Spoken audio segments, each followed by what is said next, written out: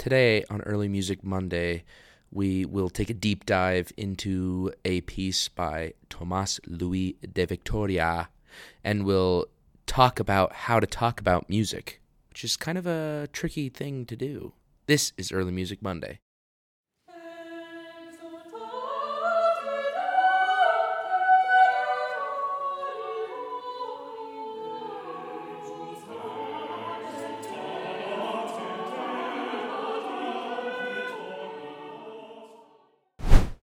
So I just want to outline a little bit of the plan going forward. The plan.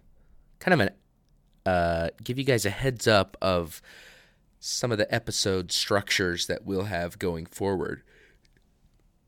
We spent a lot of time last year talking about, music principles in general and the general effectiveness of early music or whatever, or relativeness, or how relative it still is or whatever.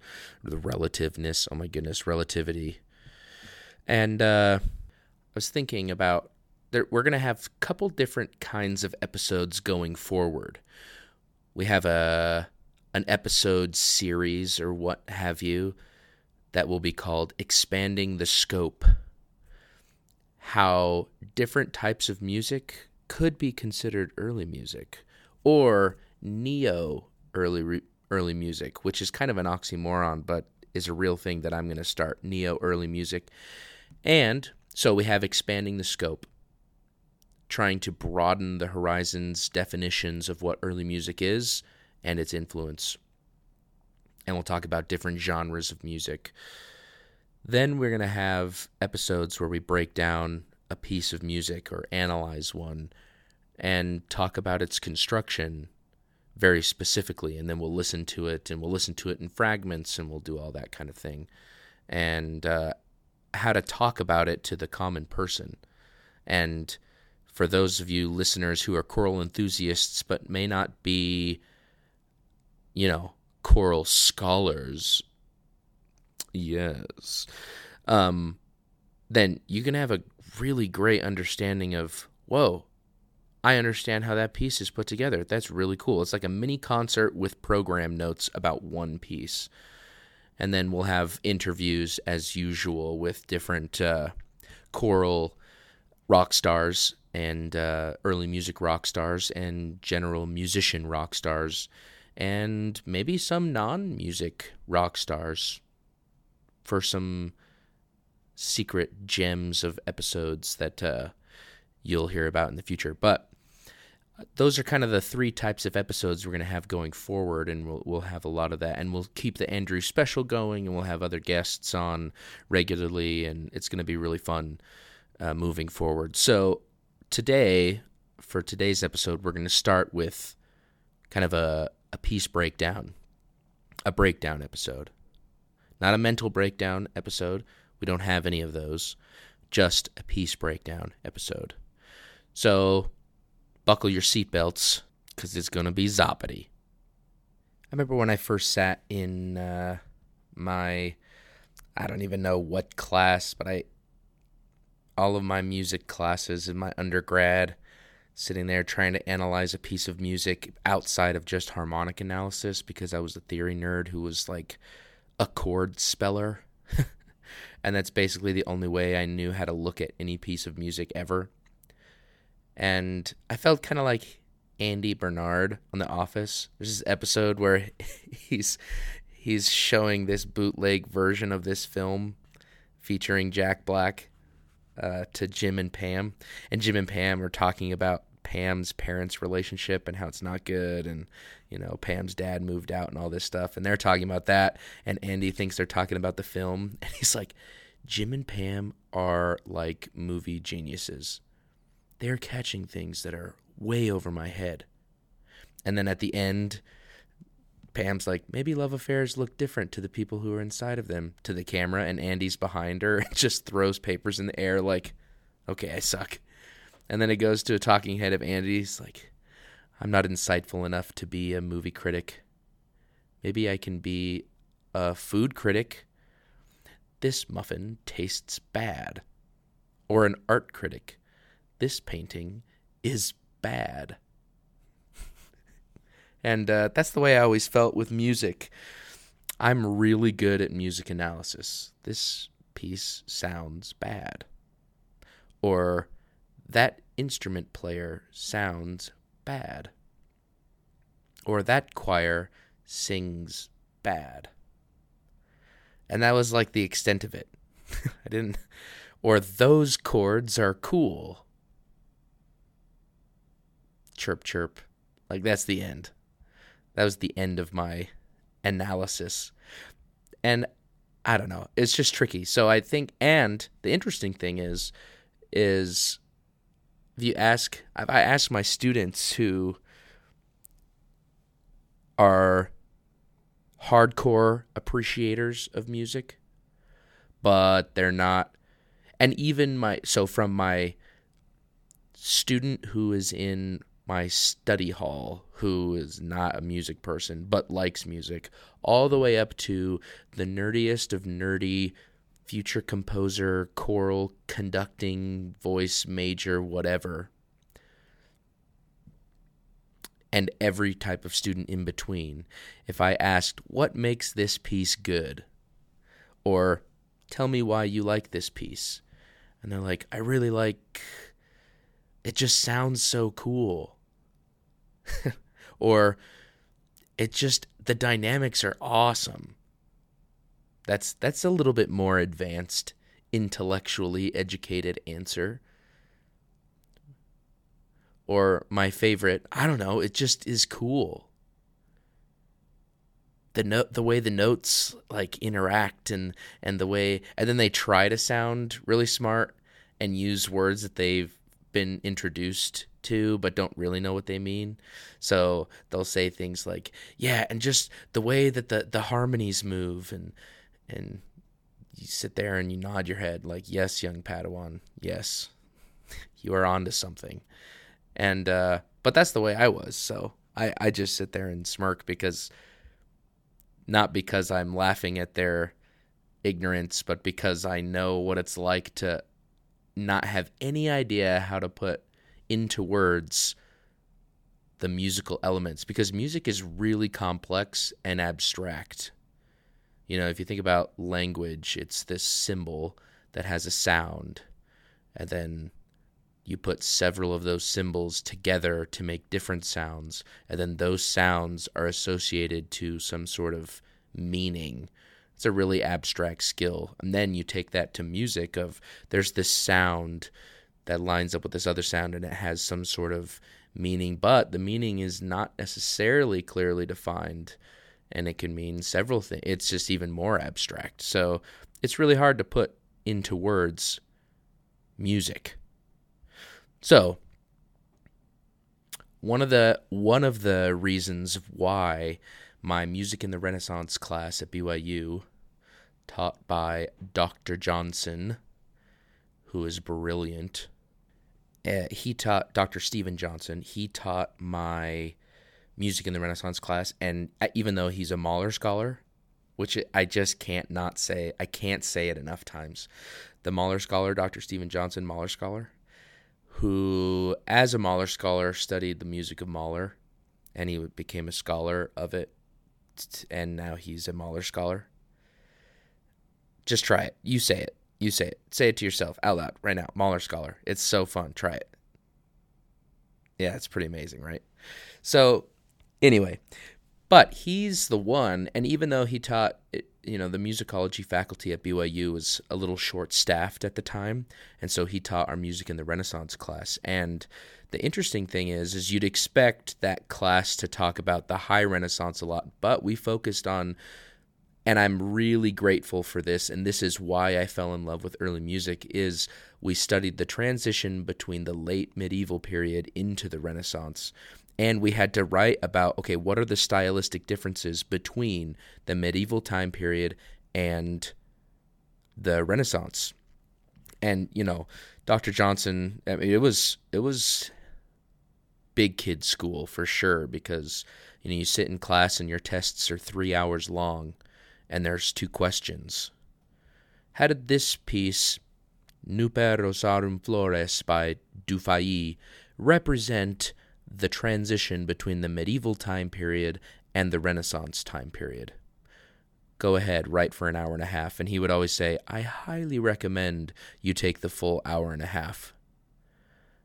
And we would just sit there like, okay. And yeah, you'd sit in the testing center and you'd write those little blue books, and you'd write and write and write, and you'd have to have you couldn't have the score with you, so you'd have to have it, know it like the back of your hand. But I fell in love with that music in doing so because for a couple of reasons. The music was so incredible. But then I was also taught how to write about music for the first time, how to really talk about it for the first time. And I was introduced to and experienced what about early music, the building blocks and the foundational elements that early music has that serve as the foundation for the rest of Western musical history.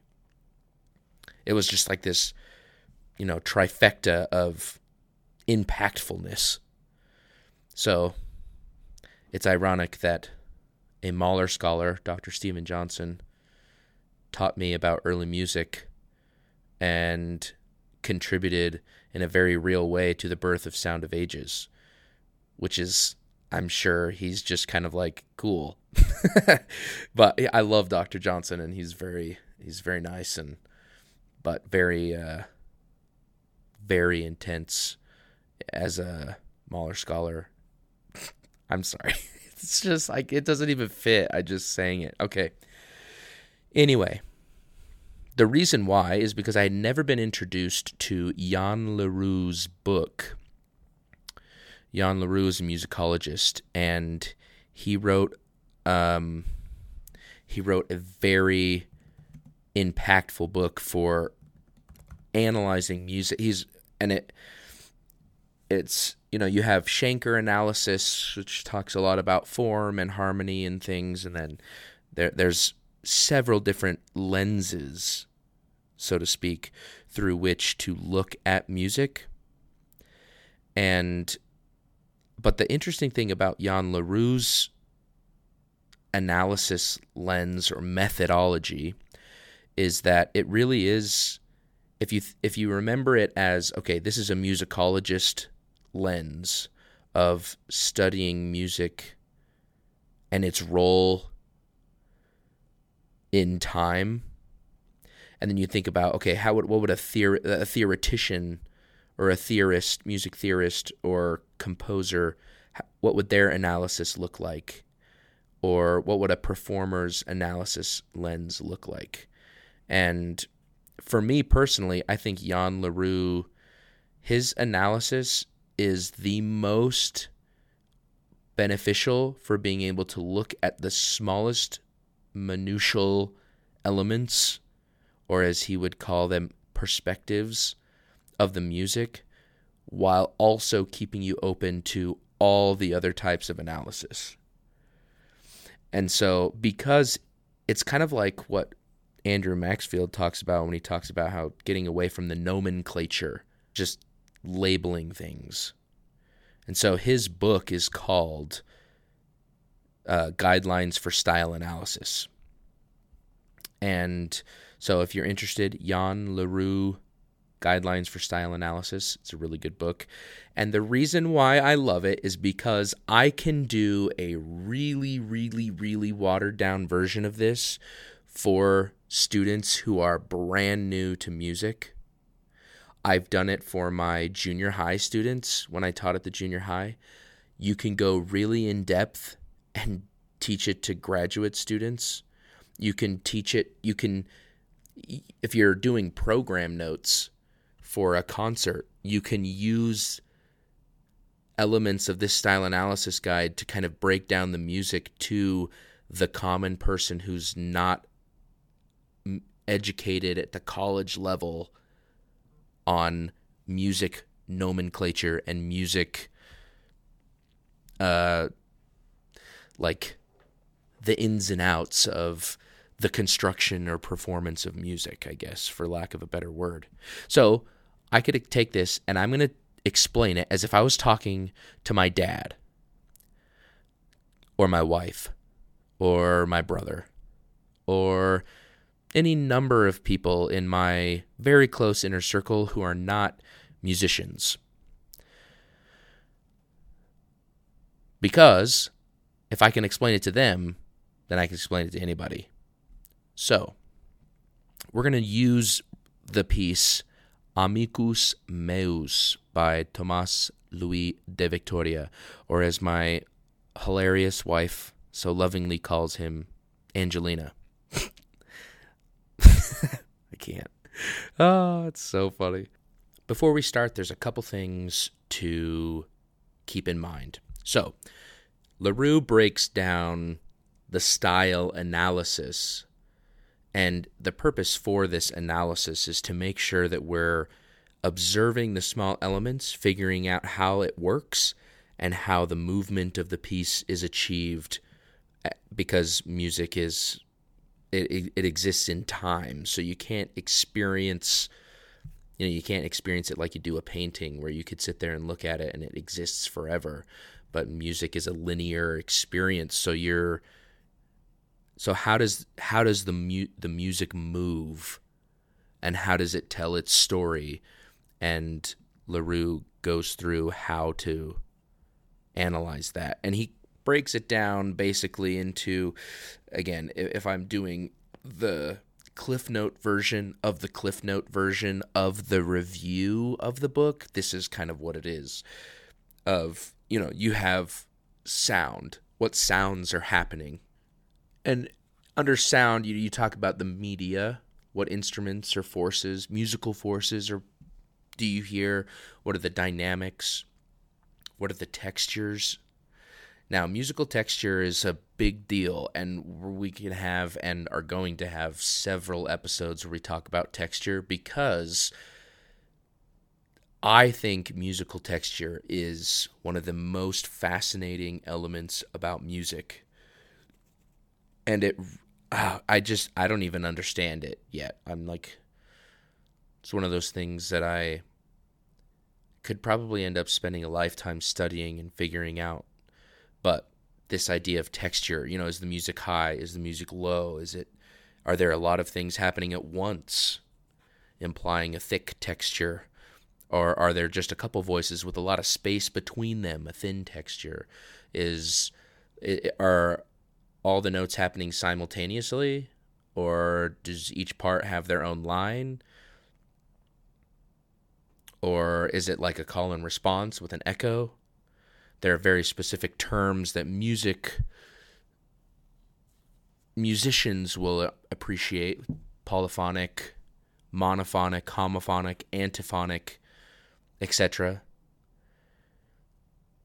But if you break those down, besides just thinking about the word, but really what is the sound doing?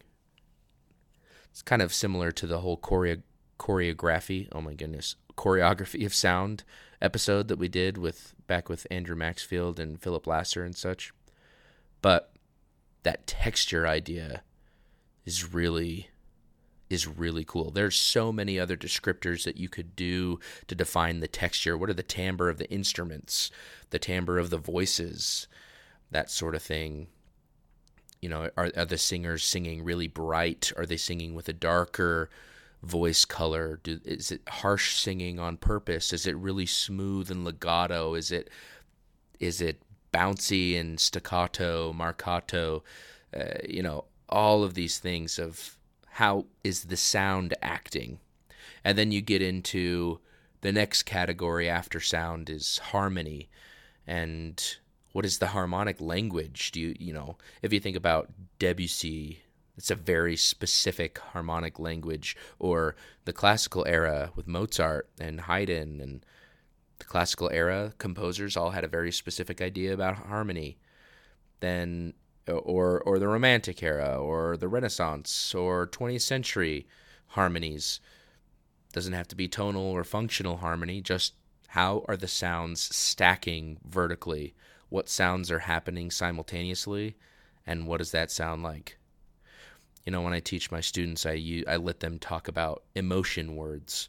What emotions do you feel because of the chords? I say chords a lot because that's something that they can understand. And so what chords are happening and how do they make you feel? What kind of emotion do the chords or the harmonies have? And then you have melody, melodic shape. How is the melodic? And again, you can get as super music nerdy as you want. Like how long is what makes up? How does the melody make a phrase? What makes the phrase happen? What is it? What does that even mean? A phrase. When you think about a phrase structure in a sentence, when you're speaking, your voice inflection goes up and down to create different emphasis or different subtext, different emotions, etc. But, if I were to ask a question like this, so, Dwight, what did you do today? What did you do today? My voice falls down. That's not usually typical question material. What did you do today? Today, there's this upward motion. Did you really? There's this upward motion in a question or a comma that will then be finished with a period. The period falls off, the comma kind of lingers in the air. So we have all that inflection, and that's very primal, right? And something that I was talked to Barlow Bradford, he's the head of the choral department at the University of Utah, about is this idea that gravity influences music. It's that primal sense of rising and falling. And how does the melody reflect that? Or you can just talk about basic things. Does the melody jump around a lot, or is it really smooth? So you can break it down to someone who's not familiar with music, and you can have them listen, and they can say, yeah, the music or the melody stays on the same note a lot and then kind of like surrounds that note. You could, again, as simple or as complex as you want, but melody, melodic line. Then after the melody, you have, so we've talked about sound, harmony, melody. Then we have rhythm.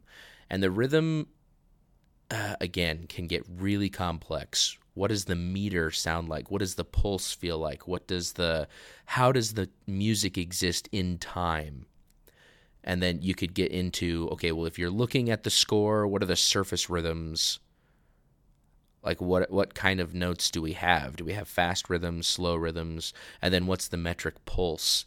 But that whole thing of driving the phrase, because melody and rhythm are kind of intertwined, but you can break them down into again, he doesn't talk about them, doesn't use the word elements, even though I've used those words before, but he uses the word perspectives because it can isolate without completely detaching it from the other musical perspectives. I almost said elements again.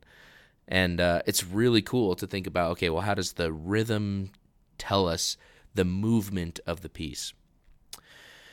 And the next subcategory would be form. And he doesn't use form, he uses growth. But it kind of ruins the acronym that's really fun to say that you're going to hear me say in a second. But the growth of the piece. And I think that this is the part that I had. So, quick story about studying form. Form, there's like formal analysis and Schenker analysis, which is, anyway. But there's all kinds of things where you look at the form of a piece. We've even had two episodes called WTF, What's the Form? Where we talk about the form of a piece. And we've talked about it a lot, about how to break down just, okay, this is this type of form, A, B, C, A prime, whatever. And that's a really kind of reductive way to look at it because, again, you're trapped into these names, these label boxes of, well, if it's called this, then it has to look like this, the end. Which is kind of hard. And so, quick story, I went to 2 semesters, a full year at BYU, Idaho, and then I served my church mission for 2 years, and then I came back and finished my degree at BYU, Idaho. And I took Music Theory 1 and Music Theory 2 before my mission, and then music theory 3 and 4 when I got home. Before my mission, the curriculum was that you learned a lot about form. There was whole units on form in theory 3. Then while I was on my mission, they changed the curriculum and put that form unit and that deep dive into form into theory 2. So I literally was never taught form, and I just kind of was, it's always been something where I've been kind of like, is that rondo? Is that rounded binary form? I don't even know what the heck that is, which is probably a bad thing to admit to hundreds of people on a music podcast, but something that but this is the point, is that form traps you into like it acts like this and it has to look like this. Instead of talking about, well, how does that contribute to the growth of the piece over time? Because again, music exists in time. How does the piece exist over time? And when you talk about form, I really like teaching my students about form without any of those words. And yeah, and I tell them straight up, like, there are terms for specific types of form that if you're going to take an entrance exam, you're not going to get those from me. That's a blind spot I have. You're going to have to just go look those up on your own. And I give them where to go look, but we don't talk about it that way. We talk about the actual nature of the form and how that contributes to the growth of the piece. It's really cool. And that's something that I'm just still learning and is like a relatively new concept for me to think about it in those terms. And it's really cool. Like, it's changing the way that I look at music in general, any type of music, any piece at all. It's really, really awesome. So that's form. Then the last section is text, and how does the text shape the growth? And this is exclusively kind of a choral subcategory that was added later, and I actually can't even remember. I don't even think it's in the original. There might be a subcategory thing in the actual LaRue text about text, but we added it in our class as text because we were in the Renaissance talking. Everything we talked about was about choral. So in this setting, we would have text, and how does the text and the music relate? How is the text influencing the music, vice versa? Whoa, I just kicked the trash can. And so you put all those initial letters, sound, harmony, melody, rhythm, form, text, and you get schmurfed. And so we schmurfed music all the time. And so I teach my students, and I was taught to schmurft things and how to schmurft. And so we're going to break down this piece a little bit by Victoria along these guidelines. And whether you are an early music scholar and an early music expert, first of all, why haven't you reached out to me to be on the show? Because you know more than I do. Or if you are just a music enthusiast, choral enthusiast who loves choral music, we're going to listen to the piece first in its entirety, and then we'll listen to small fragments and kind of break it down. And we're not going to do a ton. We could spend hours on this, but we're not going to. Of schmurfting this piece of music that's fairly simple, but you'll see how much there is to glean from a piece of music just from looking at it through these different perspectives. So, this is Sound of Ages, and another thing, this video is on Facebook, it's on YouTube, Amicus Meus by Tomás Luis de Victoria, Spanish Renaissance composer. This video we recorded in this church at St. Mark's Cathedral in Salt Lake, and this recording is pure luck,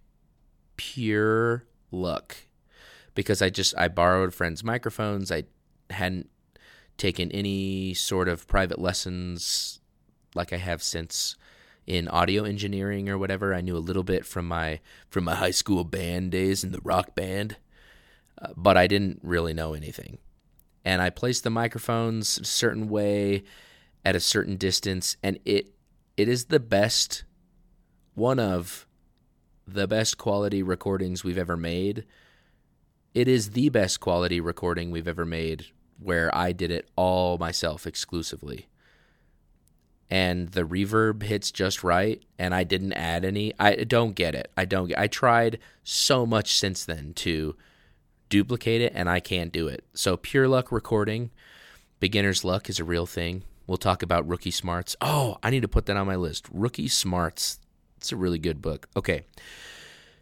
And, but all that being said, here is Sound of Ages performing Amicus Meus back in 2018, early 2018. I can't speak. I will shut up now.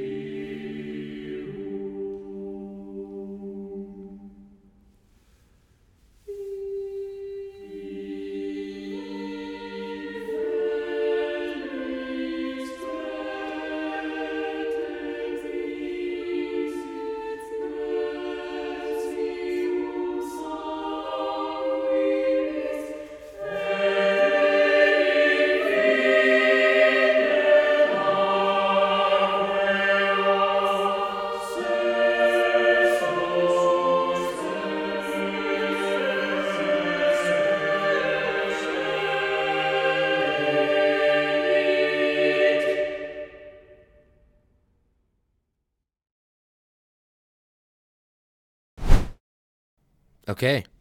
Man, the song slaps, as the cool kids say. It slaps. Which means it's really good. And it just, I feel like the imagery is there's this part of your brain where it's like, good vibes, good feelings. And this song slaps that part of your brain real hard. But it's like a good slap, you know? Pretty sure that's what it means. Anyway, so if we break this down in terms of sound, this piece is fairly straightforward. In terms of sound, it is 4-part soprano, alto, tenor, bass singers. This recording, there's 4 sopranos, 3 altos, 3 tenors, and 4 basses. So that's 14 singers. A cappella can be accompanied by organ, but this recording is not. So the sound, and it's mostly polyphonic, but there's these, it's not, I wouldn't call it dense polyphony in terms of lots of really busy action independent of each other. Each part is independent for sure, but very closely related and acting with other voices. There's lots of duetting that happens, and so you hear it. Here's a short clip where you'll hear, the altos and sopranos are kind of doing their own thing, and then you hear the men singing in these thirds together, and then it kind of goes back and forth. So you hear this duetting. Here's a short little 10-second clip. You'll hear some duetting. That's right towards the beginning of the piece.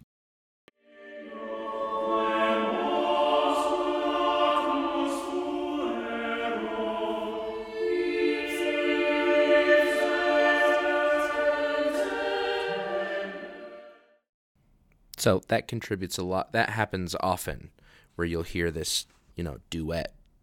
And I'll put a link to the score in the show notes. You can get it on CPDL. It's just free. But if you're listening to this while you drive or doing something else, you're not really looking at the score, that's okay. You can go back and listen to the whole piece after this little analysis and hear all these parts in context.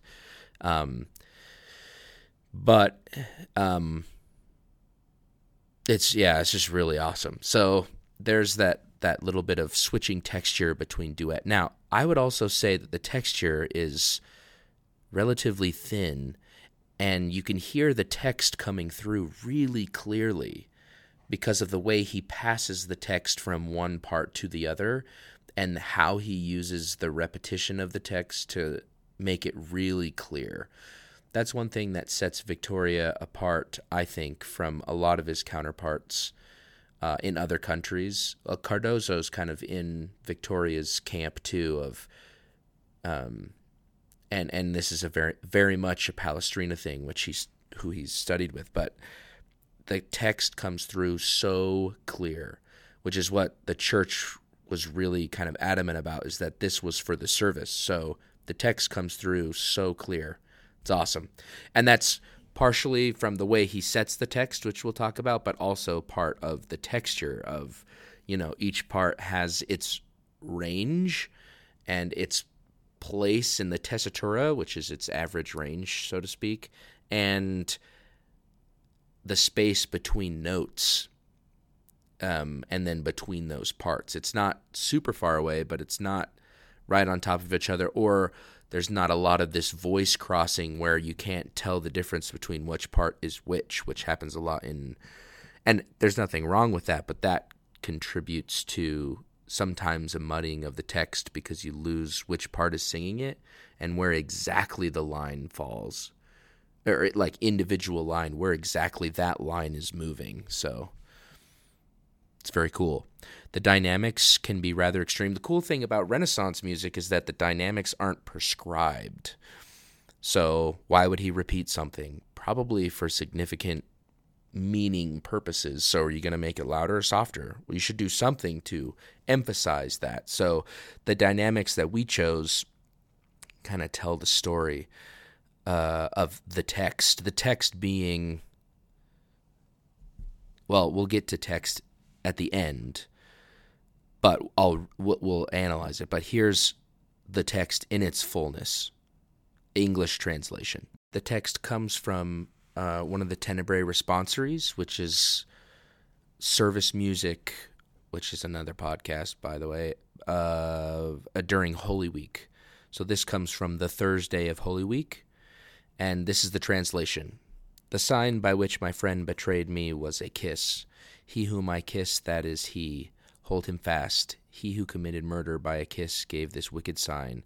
The unhappy wretch repaid the price of blood, and in the end hanged himself. It had been better for that man if he had not been born. The unhappy wretch repaid the price of blood, and in the end hanged himself.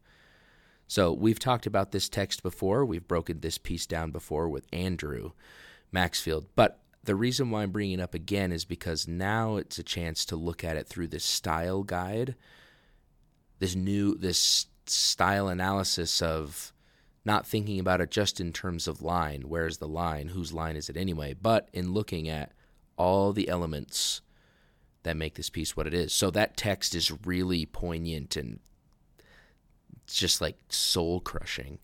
And how does he achieve that? Through the sound, through the harmony, or through the dynamics, through the textures. It's really cool how he uses different moments to change the texture. So the first example, if we're speeding kind of through this a little bit, kind of doing really high level 10,000 foot view, the first time it gets to, we have this new texture, he cadences to this open cadence. So you can already see how interwoven and interconnected these sections are. Okay, well, we have this cadence, and then the texture changes. Well, that's very formal. This sentence of the sign by which my friend betrayed me was a kiss. He whom I kiss, that is he. Hold him fast. He who committed murder by a kiss gave this wicked sign. Boom, cadence. That's the whole first section. And then the texture changes to, all of a sudden now we lose the bass. The bass voice disappears. And then it comes back in for a little bit, and then we cadence again on this half cadence, and anyway, it doesn't cadence on this. It feels like a comma or a question, which could be used in the melody section of the conversation, but you get this text. Then all of a sudden you get two voices, just the soprano and the alto. So all of a sudden these treble voices come so pure, and the notes are longer, and it has this very sweet, ethereal sound to it. And all of a sudden, that's the sentence, it had been better for that man if he had not been born. Wow. That's like a really intensely dark texture, like dark sentence. How many children, I wish I'd never been born, when they're really upset. But if you think about that in terms of like adults saying that and meaning it, that's kind of frightening. But he juxtaposes that with this opposing texture of high voices. And it's almost, to me, like the angels are singing this, which makes it even more depressing when you think of it that way. It's even worse sounding because it's these angels singing it versus the lower voice kind of being grounded on the earth, or, maybe sub-earth, the image of hell. So, and they resolve in perfect unison. And the cool thing about counterpoint in general, but about these lines is, well, we'll talk about when we get to melodic line, one thing at a time. So there's the texture. The textures, all the voices at once, then there's a cadence, and then all of a sudden there's three voices for, 1, 2, 3, 4, 5, 6 measures, and the bass comes back in, and it's pretty high for the basses and the tenors. The altos are kind of in the upper middle of their range, and the sopranos are in kind of the middle-ish of their range. But the men being up high, it gets closer in space. The men being up high, and it really adds to the intensity of it till the end of that cadence before the duet. And then it repeats that section till the end.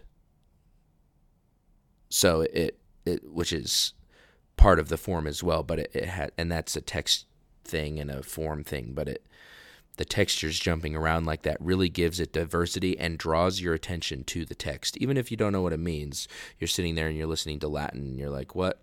And then you're Scott Kavanaugh, my dad, who says, just sing in English. And but if you had the translation in front of you, those words would really jump out, whether you realized it or not, or realized why, because the texture shift is so stark. It's really cool. Okay, then we get into harmony. Shh, we're on the shh of the schmurft. So with the harmonies, you have this minor sonority, the minor mode, and you have what a lot of us would call melodic minor or harmonic minor, which definitely was not really a concrete concept yet, but this idea, melodic minor, implying that we talk about it in the melody section, but this minor sonority. I asked my students the other day, how would you describe minor versus major, the quality of those, without using the words happy or sad? And I got some really interesting answers, like steady, firm, solid, complete, clear, bright, dark. And I think it's because when you're in a minor sonority, you have this smaller interval from, if you numbered all the pitches of the scale, from 1 to 3 is minor, which is smaller in distance. And then on top of that interval, you have a bigger interval. So you have this upside down pyramid, so to speak. And so it feels less stable, and it feels less clear or bright. And so I think maybe that instability of having a smaller interval, which if you were to build a pyramid, you have the bigger stones on the bottom, the smaller ones on the top. Maybe that primal sense of smaller on the bottom, big on the top, creates that sense of instability, which is to us sad. But the harmony fits perfectly with this sense of dark hopelessness. So yeah, it's pretty straightforward. We could go deeper, but I've been blabbering long enough. I don't think we need to. Onward and upward to melody. Now, the melody is really cool. So if you listen to this beginning, I'm going to show you the beginning, because there's a lot of what we would call contrary motion.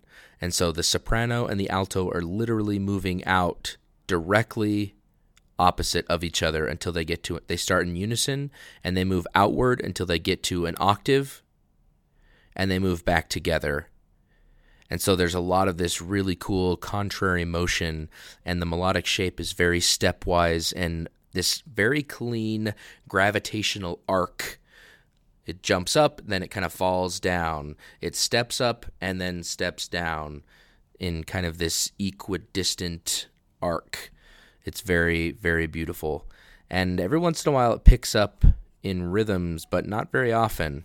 So here's that opening where you hear the two treble parts stepping outwards from each other.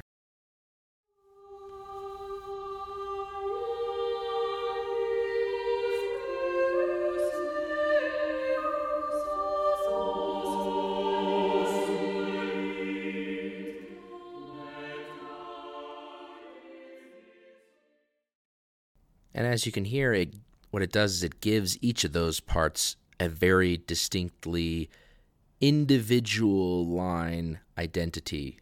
Counterpoint, counterpoint. It's very cool. That sort of melodic shape is really indicative of how it works. Now, you combine that with the perspective of harmony, and you see that it's in this minor mode, right? We have this minor mode, but it borrows notes from the major mode occasionally, which is, as we go forward in your music class, you hear this is harmonic minor versus melodic minor, and I always think, how do you write a piece in melodic minor? So every time you use that note, it has to be that. I was just so caught up in the identification that I didn't and I I must not have either realized or been taught in the way that it's like there's moments where you use this. This is a little moment or element or perspective, I guess, that you can borrow this from another mode and create this quote unquote melodic minor sound or harmonic minor sound, but you don't have to stick to it. That doesn't mean like a piece isn't static. It's not in that thing the whole time. So you have these moments where it borrows notes from the major mode to give it this very clear harmonic language, but it's very still smooth melodically because those intervals, as you're stepping up, if you raise it a half step from the minor to the major, that leads you upwards. So you have this sense of leading up. The melody pulls, that gravitational pull up, and then as you go down, you flat it and it becomes minor again, but that gravitational pull pulling you back down. So it's very natural steps leading you a certain way. The pull is up, the pull is down, and the melody kind of follows that really well. It's really cool. So that's kind of the idea behind the melody. If we get to the rhythm, if you look at a page of this, the rhythms are fairly slow, and you can feel that and hear that prolonged agony of slower rhythms and slower meters. There's this moment where, there's a couple of quicker notes. Occasionally, you hear the tenors go up, the basses do it, the soprano, they all do it kind of, and the altos and tenors have this really cool moment where they do it together. But other than that, there's no eighth notes. Those are the only really quick notes in the whole piece. And then there's lots of whole notes, lots of half notes. And then as we get to that cadence, that ending right at the end, ends up being introduced earlier, then it goes to the duet, and then it goes into that again and ends with that big, huge moment. You have the sopranos doing this quarter note run up and right back down. You can see it on the page. If you're looking along at the score, you look at measure 35, it just runs up, runs back down. The basses are going the opposite direction. The tenors have this huge leap up to unison with the altos and then kind of step down. And the rhythms in the soprano, while the other parts the rhythms are the same length as they had been before on average, the sopranos have these more quicker rhythms closer together in that shape than any other time. So I'll play this ending really quick so you can hear this rhythmic almost rush to the end.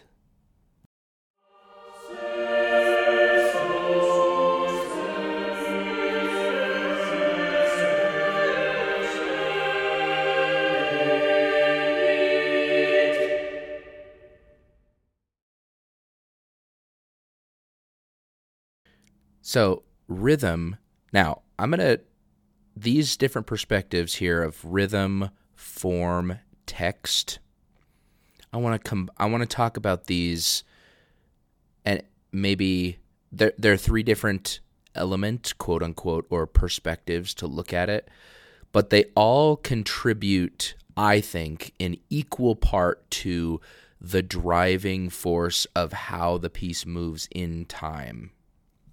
And so I think that, when you look at LaRue's style analysis guide and you look at kind of what he's talking about and what the big picture is, you think about how, as the music progresses, what drives it forward. And that's a really hard question. And I think that's the sense of line. Again, this is not the first time we've played this episode on the show. We've talked about this piece a lot. It's one of the few recordings Sound of Ages has, which is, spoiler alert, why we're using it. And the piece itself is one of my favorites because of those reasons. But it really does. It shows this piece particularly really has this really good sense of driving forward without being rushed at the same time. And so I think the rhythm plays a big part of that. as we've just talked about, the running rhythms to the end, so to speak, the suspension of the harmonies. You have this counterpoint of one part moves while the other part holds, and then it resolves down, and then the other part moves while the other part holds, and back and forth, this kind of tension release of the harmony, and then the form of all the parts together, and then it's the three upper parts. Then the basses come in with this big leap of a fifth, which is Star Wars. Bum ba da da, that 1 to 5 idea that plays such a specific role in later centuries of leading us back to 1, but that leaping up of a fifth to that note, which is what we would call the dominant, which didn't, again, really exist, but it's functioning kind of like that. It's very forward thinking in that way. All of that stuff serves to drive the piece forward, and descending to this cadence, then that what they call Phrygian half cadence, the step of E flat down to a D, the smallest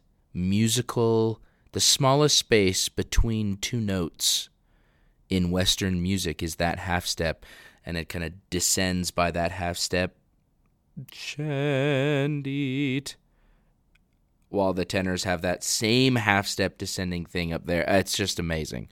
So, and then where is that in the text? Again, he, in the end, hanged himself, descending. That half step descending is very sorrowful sounding. It pulls us gravitationally down with the person hanging himself, which is very graphic, and all of that leads to that, which then, this piece is a part of a larger set, and it would go on then into the next piece or next set of text. But I think that the form is driven by the text. The text determines everything, and that idea of whatever the subtext is, whether it's, revenge, justice will be served, or the pursuit of money will lead to bad things, or wickedness is not happiness, etc., etc. Whatever you take the subtext of the text to be, the music drives us there really strongly, but not in like a rushed or forced way. It's really organic, and I think that has to do with gravity. So the shape of the melody drives us forward. It's almost like a linear gravity with rhythm, where you have, the peaks of the phrase get a little faster, and then they slow down as they get towards the end of the phrase. The sections are the proportionate length, right? The duet section isn't quite as long as the section where all four parts are singing together. And so you have this golden ratio thing going on too. So there's all kinds of things in the form and in the text and in the rhythm, harmony, melody that imitate nature. And that's what drives the piece forward and why it's so brilliant in its own right. It's freaking awesome. So that's kind of, again, form, this text altogether, cadence, this text, upper three parts, basses come in, intensity, better had that man not been born, he went and hung himself, then a duet.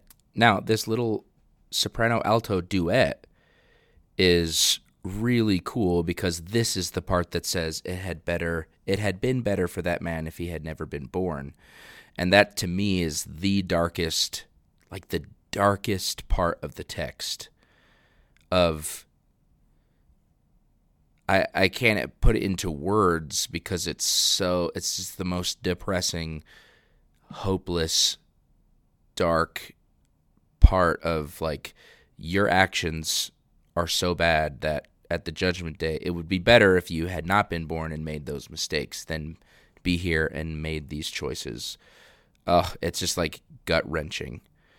And instead of having, the darker, lower, grounded, earthy tone, voices, bass tenor, or maybe you'd think of those voices as being symbolic of hell, which is perhaps where you would assume this person named Judas has been moved to in the afterlife. even though we don't really know any of that, then you'd suspect maybe if you were going to be obvious that that's where you would put that. But think about how much more powerful it is to put it in the upper voices, which usually in this time period would be symbolic of angels or heavenly things, and kind of a musical representation of the heavens are these upper voices that are very sweet and smooth and clear and beautiful. But how much more depressing and poignant does that make it? Of this is what you could have been, but your choices led you elsewhere. And the harmony also changes in this to a major sonority. It kind of moves to this, without getting too technical, moves to this major or brighter or clearer or more steady sonority and harmonic language, which is, we didn't talk about that in the harmony section, talk about it in form, but we could have talked about it over there. Anyway, it's all connected. Rambly, sorry. Okay, here's the duet.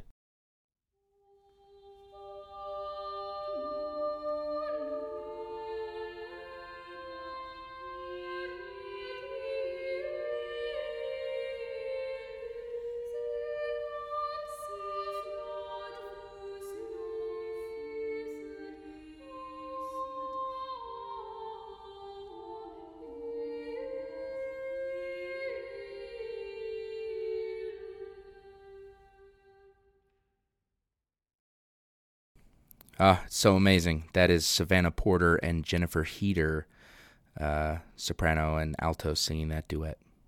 Okay, I have rambled for a really long time, but I hope that for those of you who, again, are not necessarily wanting to go get a degree in music, but really are passionate about understanding art and culture and music, hopefully this gave you some tools for understanding your own favorite music a little bit better. And you can listen to songs on the radio and be like, yes, it's a very good use of Texture Shift by Miley Cyrus, and that her use of harmony really accentuates the form, which can be classified as a simple strophic form, because we all know that everyone wants to listen to music on the radio like that. I do. Just kidding. So, and for those of you who are music professionals, maybe this will serve as a good reminder on how we can perform our art better. Is there anything in the music that the composer implied, but that we can add like 10% to through dynamics, through tempo change, through like the timbre of our voice, through whatever, to accentuate that and make it a little bit more obvious to the audience? We don't want to be heavy-handed, but we can help the audience come to the music and bring it to them by doing those things versus just hoping they get it. So teaching them to recognize the subtlety is really cool. So hopefully you learned something. Hopefully you enjoyed it. And now if you want to go back through after having talked about all those things and listen to the piece in its entirety again, you can do that and be sure to listen to the piece through. Check out Sound of Ages. If you like this episode, your feedback really helps drive what I do on the show. So I got some feedback that said they really like having recordings of pieces, so I've tried to put more of those in. And as Sound of Ages records and performs more, we'll put more of those recordings on. Have big projects coming up in the future with some of those things, so hopefully that serves that. So if you really like a certain thing that I do here on the show and you really want more of it, please email soundofageschoir@gmail.com, give a rating and a review, and that will really help guide kind of the show's content to make it better and better, because I really like hearing from you. If you are an expert or if you want to be a guest on the show, feel free to email as well. I'd love to have as many guests on as possible. You can Facebook message us. You can Instagram message us. We check all those things regularly, so feel free to write in and be more active contributor to Early Music Monday, because that's what it's all about. And if you're interested in donating to Sound of Ages, to the podcast, it's all under the same organizational umbrella. We're a 501c3. Feel free. That's shameless begging for money, which always feels really awkward, but it really helps give us the resources to give you more. And if you want it to be something of value to you, do, again, like I said, write us, tell us what you want to hear, and feel free to donate at soundofageschoir.com/support. I'll put a link to that in the show notes as well. Hopefully you liked the episode. I love talking about that nitty-gritty. It's awesome. We're going to have with our guests on the show this year, we're going to try to get more into the nitty-gritty of some of these pieces and some pieces that they love, and go a little bit more in depth to the music itself. And while we also still kind of keep the context of talking about broader principles. So if you like the show, please share it. Give us a like and a review and a rating and a 5 stars, obviously, because, come on. Be sure to check out Sound of Ages on all our social media sites and look for more content moving forward, and we'll see you next time on Early Music Monday.